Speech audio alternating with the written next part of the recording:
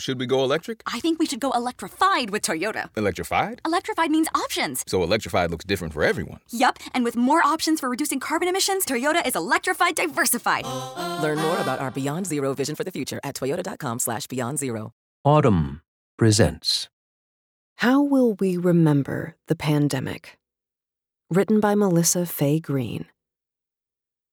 My plague year began on the evening of Wednesday, March 11th, 2020, when I was compelled to cancel the Atlanta to Denver plane tickets my husband and I had purchased for the next day for a long visit with our oldest son, daughter-in-law, and small grandson. I was all packed.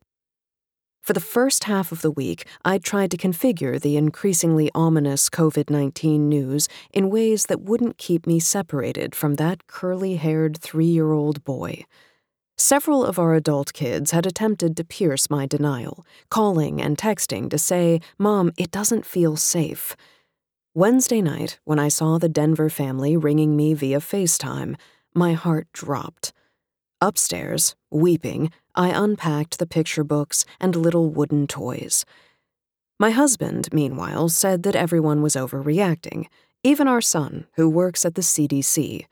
But that same night, the NBA suspended its season. Oh, my husband thought, this must be serious. At that moment, his plague year began. In the weeks that followed, as friends and neighbors recounted similar stories of when normal life stopped for them, I began to wonder about the tales we would someday tell of the pandemic. For the rest of my life, would my story begin with the cancellation of 2 Delta tickets for Flight 1355 Atlanta to Denver, scheduled for March 12, 2020? Would my husband eternally narrate the fact that on March 11, 2020, the National Basketball Association suspended the 2019-20 season after Rudy Gobert, Utah Jazz center, tested positive for the coronavirus? And, bigger picture, what would we as a nation remember? The pandemic has not been a single traumatic flashbulb event like the assassination of John F. Kennedy, the fiery disintegration of the Space Shuttle Challenger, or 9/11. Instead, it's a life period in which everybody's memories will be embedded, more like the Great Depression or World War II, or my high school years, or when I was married to Barbara. Starting in March 2020, hundreds of millions of Americans began forming their own impressions of it. As psychologists and anthropologists who study memory will tell you, we tend to lay out our anecdotes almost like short stories or screenplays to give our lives meaning. Our plots, do they have silver linings, hopeful endings, can reveal something about how we handle setbacks.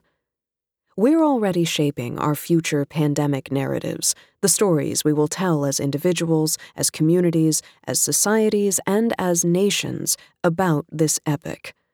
The process of crafting these stories will help determine our resilience and well-being. How we tell our stories can transform how we move forward from hard times. 1. What we remember and what we forget. There were so many unknowns at the beginning of the pandemic. Alex Inura, an internal medicine-trained hospitalist at the Medical Center of Aurora in Colorado, told me when we spoke via Zoom recently. He had a dark beard of rich gloss and density and maintained an expression of attentive listening and kind concern. First, will it really cross the seas to the U.S.? How hard will it hit us? Who's going to get it? As the virus ravaged Spain and Italy, the questions built, along with the foreboding sense that something big was coming with little time to prepare. Born in 1986 in Moscow, the son of a Nigerian father and a Russian mother who met at university while completing doctorates in mathematics, Alex grew up in Baltimore. His wife, Lynn Vanderwielen, a tall white woman from Wisconsin farm country, is an expert in public health program evaluation. Their 3-bedroom brick ranch sits in the sort of landscaped Denver neighborhood whose trees look scrubby under the enormous skies of the Great Plains. Medicine isn't an easy path for a Black man. When Alex enters a room, his patients sometimes think he's come to pick up their food tray, Lynn told me. He says that's an important job too, just not something a physician does. Black families are always happy to see him, though. When his hospital asked for volunteers to see COVID-19 patients, Alex stepped up. We constantly read updates and revised our practices to try to keep people safe, he said. It was scary, but also exciting, a rare chance to practice medicine at an historic moment. I wondered if this was like the early days of trying to get a handle on HIV/AIDS. As patients began arriving, it felt like we were taking off in a plane we hadn't finished building yet. While reporting this story, I asked people via social media to tell me what had made the deepest impression on them so far about the pandemic and what they thought they'd remember. Memory experts then helped me assess the submissions and what they indicate about how our minds work. Many replies to my prompts and to my follow-up questions began with the moment a person learned the college dorm was closing, the performances were suspended, the restaurant was shutting down. The psychology professor Henry L. Roediger III and the anthropology professor James Wirch, scholars of collective memory at Washington University in St. Louis, introduced me to the primacy effect, one of the ways a memory gets pinned, as we say of tweets, to be easily retrievable. In an experiment conducted in 1974, 1991, and 2009, whose results were published under the title Forgetting the Presidents, Roediger and his co-author, K.A. DeSoto, asked people to recall in 5 minutes all the presidents they could. The popularity of George Washington as a response exemplified the primacy effect, the tendency to remember firsts. The recency effect, another pin, was exemplified by participants easily naming contemporary White House occupants. And the imprinting of dramatic storylines, which I'll call the narrative effect, a very powerful pin, explains why Abraham Lincoln, JFK, and Richard Nixon live on in popular memory. A few decades hence, Roediger has noted, recent-ish presidents, such as Harry Truman, Dwight Eisenhower, Lyndon B. Johnson, and Gerald Ford, may very well have gone the way of 19th-century figures such as Millard Fillmore and Franklin Pierce, forgotten by most Americans. They weren't the first, and they're no longer the most recent, nor were their terms in office remarkable for being action-packed. These natural memory aids work whether we're naming the Founding Fathers or recalling a turning point in our own life. I'll never forget those first spooky, surreal days of shelter in place in the Bay Area, wrote Kevin Simpson, an artist, in response to my prompts. It's one of the wealthiest and most technologically advanced places in the world, and yet we were scrounging stores for bread, paper towels, cleaning products, something, anything, to make a makeshift mask. Roads eerily silent, people crossing the street when you'd near each other on a sidewalk while walking a dog. I'll never forget the moment in March when a colleague at the local borough hall told me that we'd been asked to evacuate the building immediately because of the pandemic, wrote Howard Fredericks, who runs a public access television station in Park Ridge, New Jersey. I grabbed my office computer and ran. I haven't been back. I don't think people will ever forget March of 2020 and how the world changed in the matter of a week or so. Dan P. McAdams, a psychology professor at Northwestern University and an expert in narrative memory, told me, "I remember that week. I can tell you the days of the week." Someday, when this is all behind us, children may ask what it was like to live through a global pandemic. Given the primacy effect, we'll probably start with the moment we realized something weird was afoot. My canceled Delta tickets, my sports fan husband's lost NBA season, and Alex Inura's sense of taking off in an unfinished plane. Though we may vividly recall how it began, many of our pandemic memories will be hazier. I seem to remember a bright, clear morning in late March when sheets of cool spring air billowed toward me on a walk, and I thought, okay, I can do this. I made a few long-term plans. Long-term in the sense of in case lockdown lasts 6 weeks. Shift my college classes to remote teaching via Zoom. Read all of Charles Dickens, because if not now, when?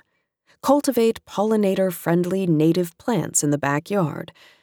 But in truth, I can't be sure if my early pandemic plans were the thoughts of one bright, breezy morning or the thoughts of many such mornings. That's typical, the memory experts told me. Most of our memories are in the form of generalities, says Robin Fivish, a psychology professor at Emory University. Because most of life is routine and recurring, she told me, you remember what life was like. I might tell you about my memories of childhood. One of the most important things to me was having Shabbat dinner every Friday night with my family. You might ask, tell me about one of those family dinners. I'd say, oh, gosh, I don't think I can. In Denver, in the Anura Vanderwielen home, as Alex's plague year began with the steep uptick in COVID-19 cases at his hospital, his wife was in the 3rd trimester of a much-wanted pregnancy. The couple had previously lost 2 pregnancies, and Lynn had suffered a dangerous postpartum hemorrhage when their son Hans was born. Lynn began working remotely, but mostly hung out with Hans, a giggly 2-year-old. She'd already been anxious about childbirth. The fear that Alex could get sick now compounded it. My memories of childbirth are, I lived because Alex took care of me, she said. He wasn't my medical provider, obviously, but he was the one who said, Lynn's in trouble. Being pregnant during COVID scared me for a lot of reasons, but mostly it was the thought, if I have to deliver the baby without Alex, will I survive it? Hans and I stopped going to the grocery store, stopped playing with other kids at the park. Our neighbors grocery shopped for us. Hans and I had one fun outing left, the car wash. I'd bring a juice box and snacks, and we'd ride through, watching the bubbles. He always asks to go. My car has never been this clean on the outside. As Fivish had suggested, most of the submissions to my prompts took this form: what life was like. I assume my memories will do the same. I walked the dogs a lot. I read Dickens. I discovered that Zoom classes, Zoom Thanksgiving, and Zoom game nights were a far cry from actual gatherings, but far better than nothing. I hugged those of my family members who were part of my pod and desperately missed the ones who lived a plane ride away. My grandson turned 4. Fivish is intrigued by which moments get tucked away in the slick curlicues of a person's brain and why those moments, rather than the tens of millions of others from a lifetime, are saved. We use our memory, in part, to create a continuous sense of self, she told me, a narrative identity through all of life's ups and downs. I am a person whose life has meaning and purpose. I'm more than the subject of brute forces. There's a story of me. What we tend to remember most specifically are high moments and low moments, which become episodes in our memory, invested with meaning. In April, Alex Anura fell ill. When I first felt a little tired, Alex said, I assumed it was from working long hours and trying to catch up on sleep in a house where a 2-year-old knows where to find you. I said, my pelvis hurts, and my 36 weeks pregnant wife gives me a look. My COVID test came back positive, so I isolated downstairs. The baby's due date was May 11th, 2020, and Alex got sick in mid-April, Lynn said. I made him breakfast, lunch, and dinner, placed his dishes on the washer and dryer, and went back upstairs before he opened his door. I worried that if I got sick, it could affect the baby, or they'd take her away from me after birth. 6 or 7 days in, Alex said, just really run down and weak, sense of smell and taste gone, no appetite, talking by phone with colleagues every day. I kept track of my oxygen with a pulse oximeter, and initially I was like 96, 97, 98%. Then I noticed, like day 6, more like 91%, which is a change for me, but still kind of normal. And finally, I started dipping down to like 88% just from standing up. When I was down to about 85%, my colleague said, "Let's bring you in." But where to go? He didn't want to be a burden on his colleagues.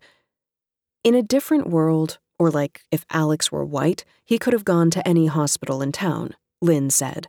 But anywhere other than the MCA, he'd be just an anonymous black male admitted off the street. If there was anyone on Earth who could, guarantee that I would get to meet the little girl Lynn was carrying, Alex said, choking up. I felt it was my boss, Joseph Forrester, a pulmonologist. I just really wanted to meet that little girl. The chief medical officer, Philip Stahlhell, on a group phone call with Alex, said, "I'm sending an ambulance for you now." Alex protested, "I can't do that to Lynn. She's very pregnant. That will scare her." "All right," replied Chakradhar Kotaru, another pulmonologist on the call. "I'm coming myself." It was the middle of the night, Lynn said, and his colleague walks in wearing a full hazmat suit. It scared the crap out of me.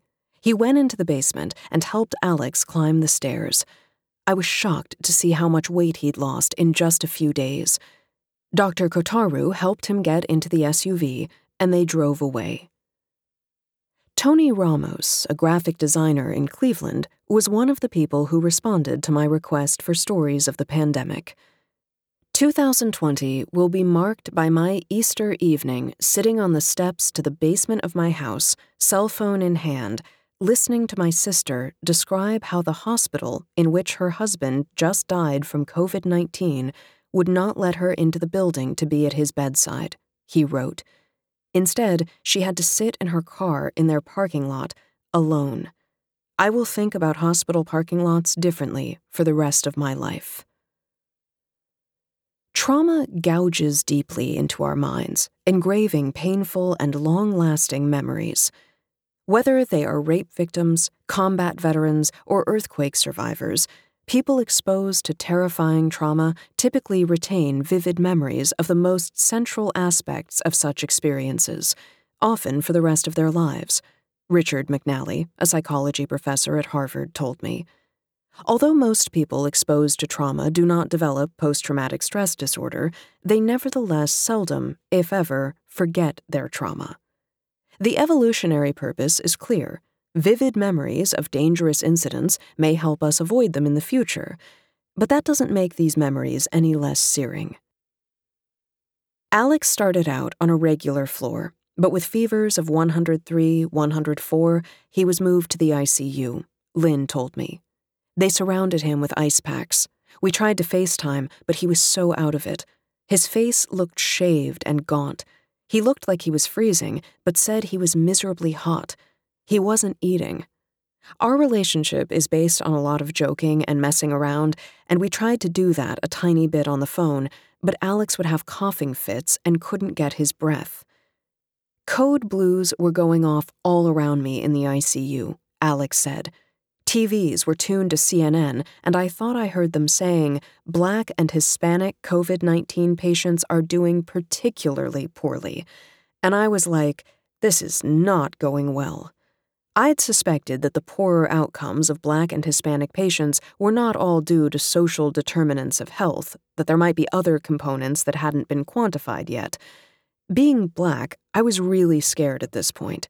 I was breathing too quickly. I'd cough once or twice, and my oxygen level would fall into the 70s. I'd seen patients who'd had 1, 2, 4 liters of oxygen suddenly pass away, despite our best efforts. I started reviewing the choices I'd made in life to become a doctor. I also started to think, well, would this be a time to, not write a letter, I didn't have the stamina for that, but should I record a video message to our unborn child, kind of telling her about her dad? I didn't want to tell Lynn that I was thinking about something like that, but I think she and I both knew this could end really badly. Lynn said, mostly over the phone, when he could hardly talk at all, we just kept saying, I love you. I love you so much. Once, he said, I'm not sure I'm going to meet our baby. 2. The shape we give to our stories. Even as we experience an event, Robin Fivish has written, we are already beginning to think about how to tell this event to another person at a later time. In a 2008 paper for the academic journal Memory, she and a co-author elaborated on the ideas of the 20th century French sociologist Maurice Alboix, who developed the concept of collective memory. Even when experiencing events for the first time, the traveler has in mind the reactions of others, which color both his perception of the event and his recollection of it. According to Alboix, we begin composing our memories in anticipation of sharing them. I've caught myself doing this, and the more confusing or stressful the event, the more likely I am to start framing it before it's over, picturing the friends and family I will entertain with my tale of woe and mishap.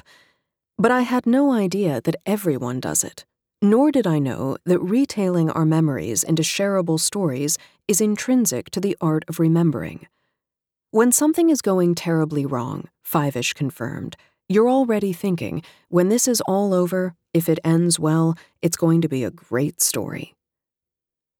Lynn spent a lot of time on the phone with her sister, sharing updates about Alex's condition and seeking support. Hans occupied my mind most of the day, Lynn told me. But when he went to bed at night and I was alone, I spiraled. Because then I could look at the news, read the articles, see what was happening with COVID. I called my sister in Wisconsin to ask, should I just come home? What if Alex gets so sick that he's on a ventilator and that's when I go into labor? What if Alex doesn't make it? Am I going to raise 2 kids all alone? Hans idolizes his dad. I mean, anything Alex does, to Hans it's the most marvelous thing in the whole wide world. My sister tried to reassure me. He's going to be okay. The work of Elizabeth Loftus, a cognitive psychologist at UC Irvine, and others, has shown that if we discuss a memory with listeners who remember it differently, we may unconsciously borrow a bit of their local color or scrap of dialogue for our own version. Every time you bring a memory to mind, it's activated, then reconsolidated, Fivish told me. And we're open to accepting other people's interpretation of our own memories. We need to make sense of things, she continued. During COVID, you call your friend to say, I'm so lonely, and she says, I know, but Zooming with your family helps, doesn't it? I feel like I'm talking to my grown kids more than ever.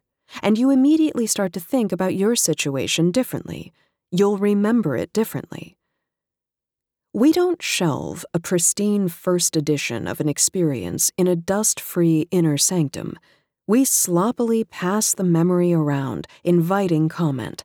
The consolidated edition, with other people's fingerprints all over it, is what we put on the shelf of long-term memory, unaware that we've done so. The founder of the field of cognitive psychology, Ulrich Neisser, who died in 2012, was Fivish's mentor and colleague at Emory. On January 29, 1986, he distributed a brief questionnaire to his Psych 101 undergrads, asking for details about how they'd learned, the previous day, about the cataclysmic failure of the Challenger. He collected answers from 106 students. In the fall of 1988, he tracked down 44 of the students and asked them to answer the same questions again. The results were striking. 25% of the subjects were wrong about everything, scoring 0. Half of the subjects scored 2 or less on a 7-point scale. Meanwhile, most of the students felt confident about their replies. Our data leave no doubt that vivid and confident flashbulb recollections can be mistaken, Neisser concluded. When this happens, the original memories seem to have disappeared entirely. None of our retrieval cues enabled the subjects to recover them. In the process of remembering their Challenger stories, the Emory undergrads may have unwittingly borrowed parts of their friends' narratives. One student wrote in 1986, I was in my religion class, and some people walked in and started talking about it. 2.5 years later, the same student wrote, "When I first heard about the explosion, I was sitting in my freshman dorm room with my roommate and we were watching TV." Whenever I've told people about this research, likening it to my generation's purported total recall of the afternoon of Friday, November 22nd, 1963, their response is invariably, "Sure, but I remember it perfectly." After which they tell me their particulars, thereby missing the point of NICER's findings. For the record, I'm also certain that I remember those minutes with molecular precision, including wondering whether the shooting, we hadn't yet learned that President Kennedy had died, meant that my Friday afternoon piano lesson would be canceled. No one ever says, "Oh, sure, I heard about 9/11, but it didn't really strike me," Five-ish told me. No, the story is, I heard the news, and I ran to the TV, and I watched the second tower come down, and I was devastated. We probably didn't all do that, but a lot of us did. As we tell the story, it's not really false. To tell it is to become part of the community, to share the moment, to work together to understand an event that's difficult to grasp.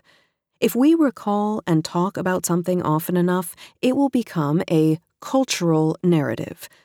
Through multiple tellings, repetitions, and negotiations, it becomes the story about X. This plague year has left us feeling isolated. Each of us seems to dwell alone within a damp grotto of private thoughts. But we're already engaged in the crowdsourcing project of organizing collective memories. Americans self-sort into countless communities which have very different experiences of the pandemic. There are healthcare workers and scientists logging inhuman hours, frontline essential workers getting sick and going broke, parents trying to do their jobs while acting as their children's teachers, kids squirming in front of their Zoom screens, Black Lives Matter activists marching and seeing their numbers swell, folks working from home who are dazed by the sameness of their days, college students stalled in their childhood bedrooms. There are the evicted, the jobless, the sick, the bereaved.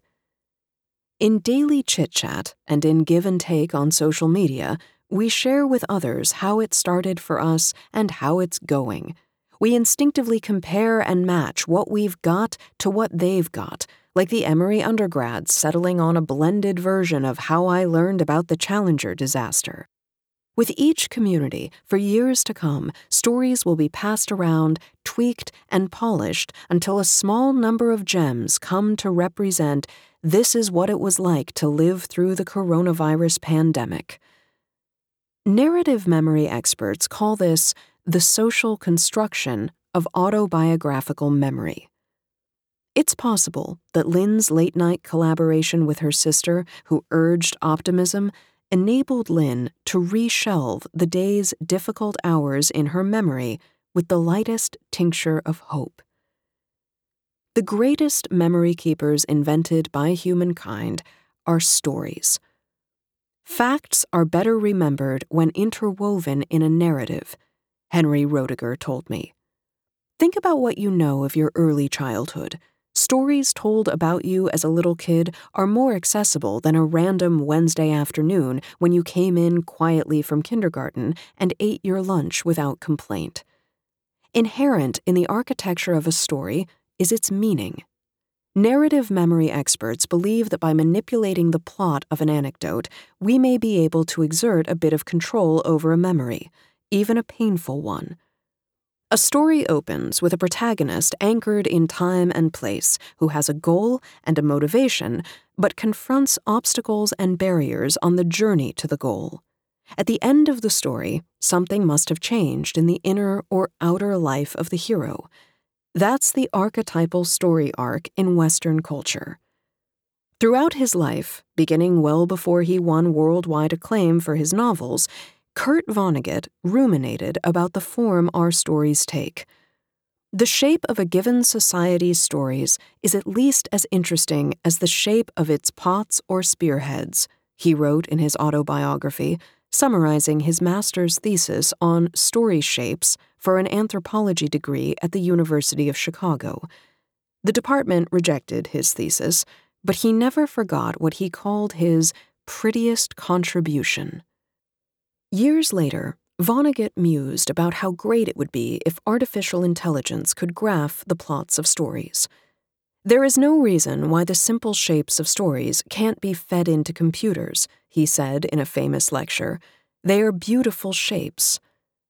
In 2016, following up on the late novelist's suggestion, data scientists at the University of Vermont and the University of Adelaide in Australia put 1,327 English-language works of fiction through statistical computations of sentiment analysis.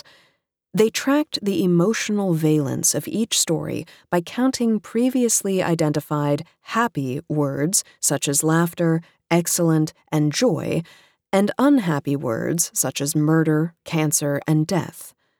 The data analytics revealed that more than 1,000 fictional works could be captured in just 6 story arcs, which are easily grasped in 3 pairs. In the first pair, a curving line rises from the lower left to the upper right, the rags to riches story, or falls from the upper left to the lower right, tragedy or riches to rags. The next 2 involve a change in trajectory. What seemed like a good idea at the time doesn't pan out. Rise, then fall, as in the myth of Icarus, or triumph is snatched from defeat. Fall, then rise, nicknamed Man in a Hole. The third set involves more complex stories that include 2 inflection points in the hero's prospects: fall, rise, fall, as exemplified by Oedipus, and rise, fall, rise, nicknamed Cinderella. Robin Fivish and 2 Emory colleagues, Robert Thorstad and Matthew Gracie, wondered whether our personal narratives might echo these same fictional story arcs. When weaving our little after-dinner stories, most of us probably try to offer a bit of drama, intuiting that a flat recitation of this happened, then this happened will not captivate our listeners.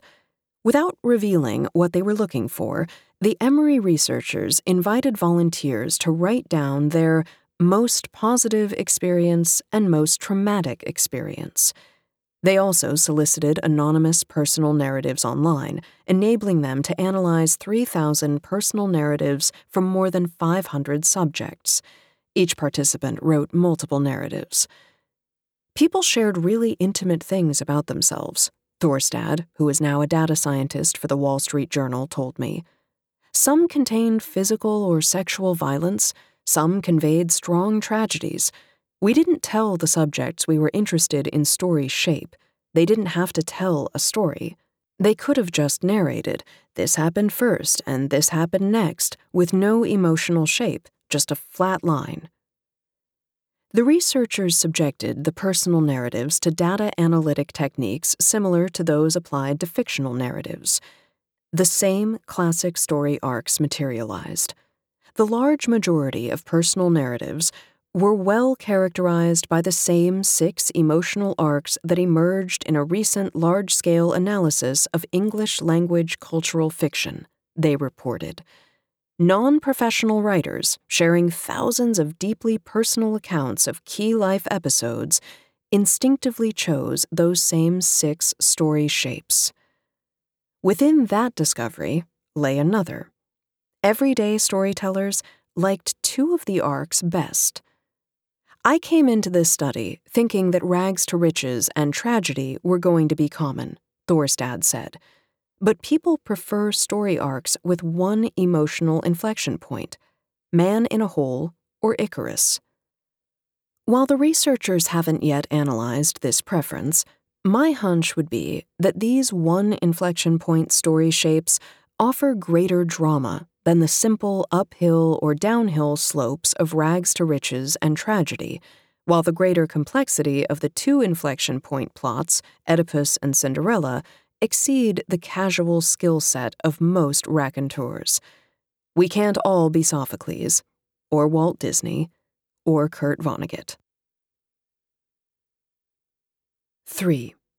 Memory and Resilience. Shape, Thorstad told me, changes the overall sentiment of the story. That's the essence of a body of research in the field of narrative psychology. We study the arc within a given memory, Dan McAdams, the Northwestern psychology professor, told me. Let's say a person describes a turning point, like, I got fired from my first job, went into a depression, and couldn't talk to anybody for 3 weeks. But I crawled out of it, and a year later, I landed a fabulous position and haven't looked back. We call that a redemptive sequence. That's Man in a Hole.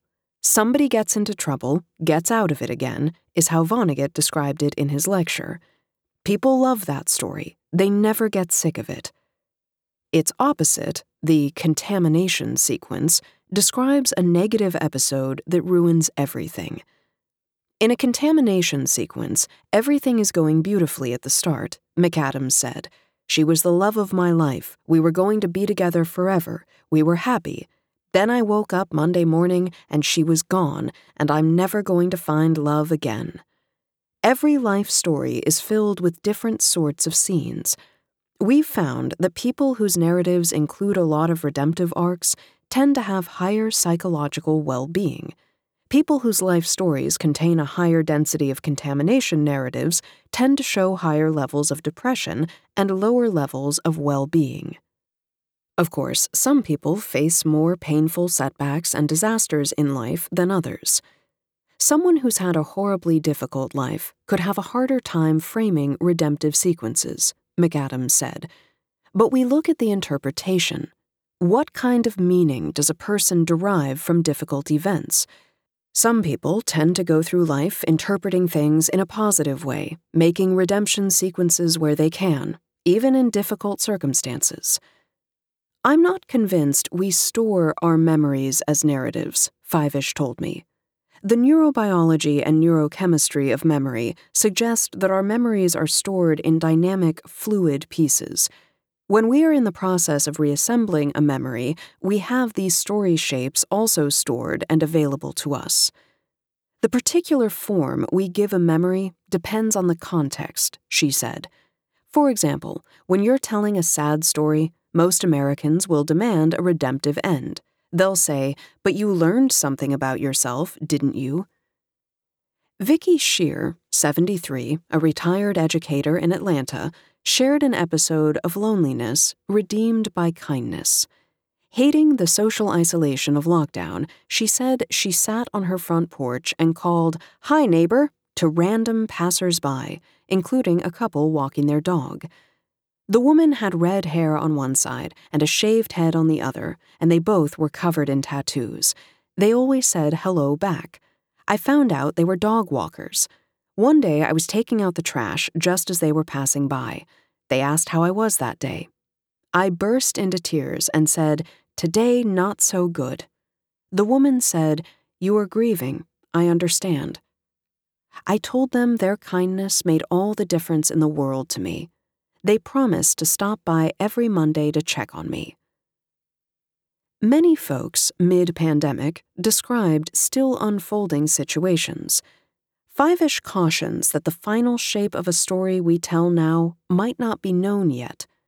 She categorizes narratives of events in progress simply as unfinished. As for my canceled trip to visit my grandson, I haven't seen him yet. Still, I'll categorize my own story arc not as Icarus, that would make me too sad, but as unfinished. In Denver, Alex Inura and Lynn Vanderwielen's story began to take a turn for the better. As Alex told me, one day I noticed, well, it doesn't seem like things are actually getting worse right this minute, so that's good. They moved me out of ICU back to a regular floor. A few colleagues stopped by to visit, everyone fully geared up. They tried not to make me laugh because laughing made my oxygen shoot down. After a few more days, they said I could quarantine at home. He was cleared on the first day of May, and I went into labor on May 4th, Lynn said. If you look at your whole lifetime, 4 days is so insignificant, but it was significant for us. We delivered Ida at 12:05 in the morning on the 5th of May, healthy, happy, screaming. She was wonderful from the first moment, and I did fine too. With the childbirth complications last time, Alex said, and with my having recently come out of the hospital myself, I was just very on edge. It was a lot of emotion. You know, for the longest time, I felt like I would not get to meet her, and then it's like suddenly she's in the room and she's healthy. I had a lot of competing thoughts, including, is this even real or is this a dream? Watching Lynn hold our baby, I honestly wondered if it was possible that I had died and was somehow seeing this, after. It just took me a little bit of time to be able to process and appreciate everything. We didn't know if Alex would meet the baby, Lynn said. And then here she was, healthy, and Hans was home asleep in his bed, so we were going to get to be a family again. Honestly, it was surreal, like this outcome hadn't been on the list of possible choices. I asked Robert Thorstad what his research might allow him to predict about how we'll talk about our COVID-era memories in the future. The obvious implication is that whatever story we tell, it's not going to be a linear story from good to bad or from bad to good. It's not going to be, my life was great and then COVID-19 ruined it. It's going to have inflection points. And narrative psychologists tell us that the shape of story a person chooses can help lead to greater resilience and better outcomes. If you land well after a difficult incident, Five-ish agreed, you're more likely to give it a redemptive arc. And if you give a difficult episode a redemptive arc, you're more likely to land well. It's not tautological, it's transactional. They influence each other, like the better I cope, the more I can create positive meaning out of my experience, and the more I can create positive meaning out of my experience, the better I cope. This is why psychotherapy asks patients, what's a different way to think about this? We're surviving an incredibly difficult period, many of us tucking brutal, sad, or frightening memories into long-term storage. But whether alone or with input from others, we may be able to flip over some of our Icarus contamination sequences into man-in-a-hole redemptive sequences, giving ourselves a boost. You can't just change your story by deciding to do it in a second, Five-ish said. For really difficult challenges, it takes time to rework your understanding. People might ask if you're over your grief after 2 months. No, it takes years, but it can be done. Ida Enura is a jolly baby with a broad, smiley face like her dad's. It took a long time for Alex to sound like himself, even when he came home from the hospital, Lynn told me via Zoom. Once he was home, he told me they'd been really worried about him. I'd never been that sick, realizing how close I was to possibly dying, Alex told me. Things are good now, but that experience put me in a very dark place for a long while. When I returned to work, I was afraid. There was a fear of being exposed to COVID again, wondering if I'd have a more severe reaction the second time and need to be intubated immediately. I had a hard time passing the ICU room I'd been in. It gave me a sick feeling, a visceral response. To this day, I try to detour around that section. I'd never even been hospitalized before. It puts my work in a quite different light. It makes the conversations about death and dying with patients and families more difficult and more personal. But, we're home, we're healthy, Lynn said. We have 2 healthy kids. I feel like I don't know if proud is the right word, but I feel like I did a good job. There are overlapping narrative arcs in this family's story. 2 protagonists with the same goal, that everyone should survive, but different battles to fight. Alex was fighting for his life. Lynn feared that labor and delivery would throw her into another fight for her life and that COVID-19 could threaten the life of her unborn child while she did her best to keep 2-year-old Hans's life stable. I see a redemptive arc in Lynn's story, Five-ish told me. Ida was born, she's happy and healthy, we're nesting, everything's great. Some redemption stories are just a return to homeostasis. I got through it, and normal life has been restored. Alex says he is still processing. His story may be different in another year or two, depending upon how the nation emerges from the pandemic. His narrative is unfinished. We all know in our bones that this plague year is an epic year, Dan McAdams told me. Not a day goes by without the proliferation of redemptive stories about the coronavirus. Some are dramatic stories of recovery, starring nurses and first responders who minister to the victims, and starring those victims who manage to come back from the precipice. Others find unexpected benefits in the shutdowns. Families are eating dinners together now. The skies are less polluted. Communities pull together. In the United States, progressives may imagine that the crisis will ultimately usher in universal health care or a Green New Deal. They invoke the story of America's overcoming the adversity of the Great Depression and World War II to emerge as a stronger and more egalitarian society. But not everyone will be able to tell a redemptive narrative, he continued. The suffering is too great. It might be a year where more people are inspired to take the path of Albert Camus' protagonist in The Plague, Dr. Bernard Rieu. He wasn't able to save many people, and he couldn't begin to say what it all meant, and the loss of thousands of people didn't appear to be pointing a way to a better life for the survivors. By the end of The Plague, you come to believe, with Rieu, that at least it meant something for him to bear witness. He bore witness to suffering. Not every story is redemptive. There are other kinds of great stories in the world, and bearing witness is an important one. It's possible that's the best most of us can do this year. Sometimes you just have to come to terms with the world as it is, and to human beings as they are, rather than how we wish the world and people were. Perhaps Dr. Inura's role is like Dr. Rieu's, to bear witness. He has seen the worst of COVID-19 from beside hospital beds and then in them. He did his best to help preserve life, even to the point of nearly losing his own. I asked him whether there was anything else he thought he might remember about the pandemic, and he instantly offered this episode. My colleague, Dr. Timothy Bedient, was the one who admitted me to the ICU. He was doing the history and physical, asking me questions about my past and all that. I felt like I had the plague. People suited up before entering my room.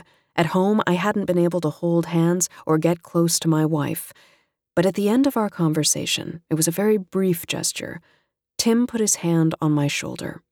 He said, "Alex, we are going to figure this out. I think this is going to be okay." And to me, that was the most meaningful moment of that whole time. The fact that he put his hand on my shoulder meant the world to me. I was feeling nothing but fear, and it felt like he crossed a barrier to be with me. It's a representative moment of the pandemic era, of a type that might emerge as a theme in many of our tales, that in the worst of times, even as many people surprised us with their indifference, ignorance, racism, and aggression, other people, some of them friends and colleagues, some total strangers, manage to cross barriers and offer us kindness, compassion, alliance, and strength. If you enjoyed this production, find the best long-form articles read aloud in the Autumn app, available now for iPhone and Android.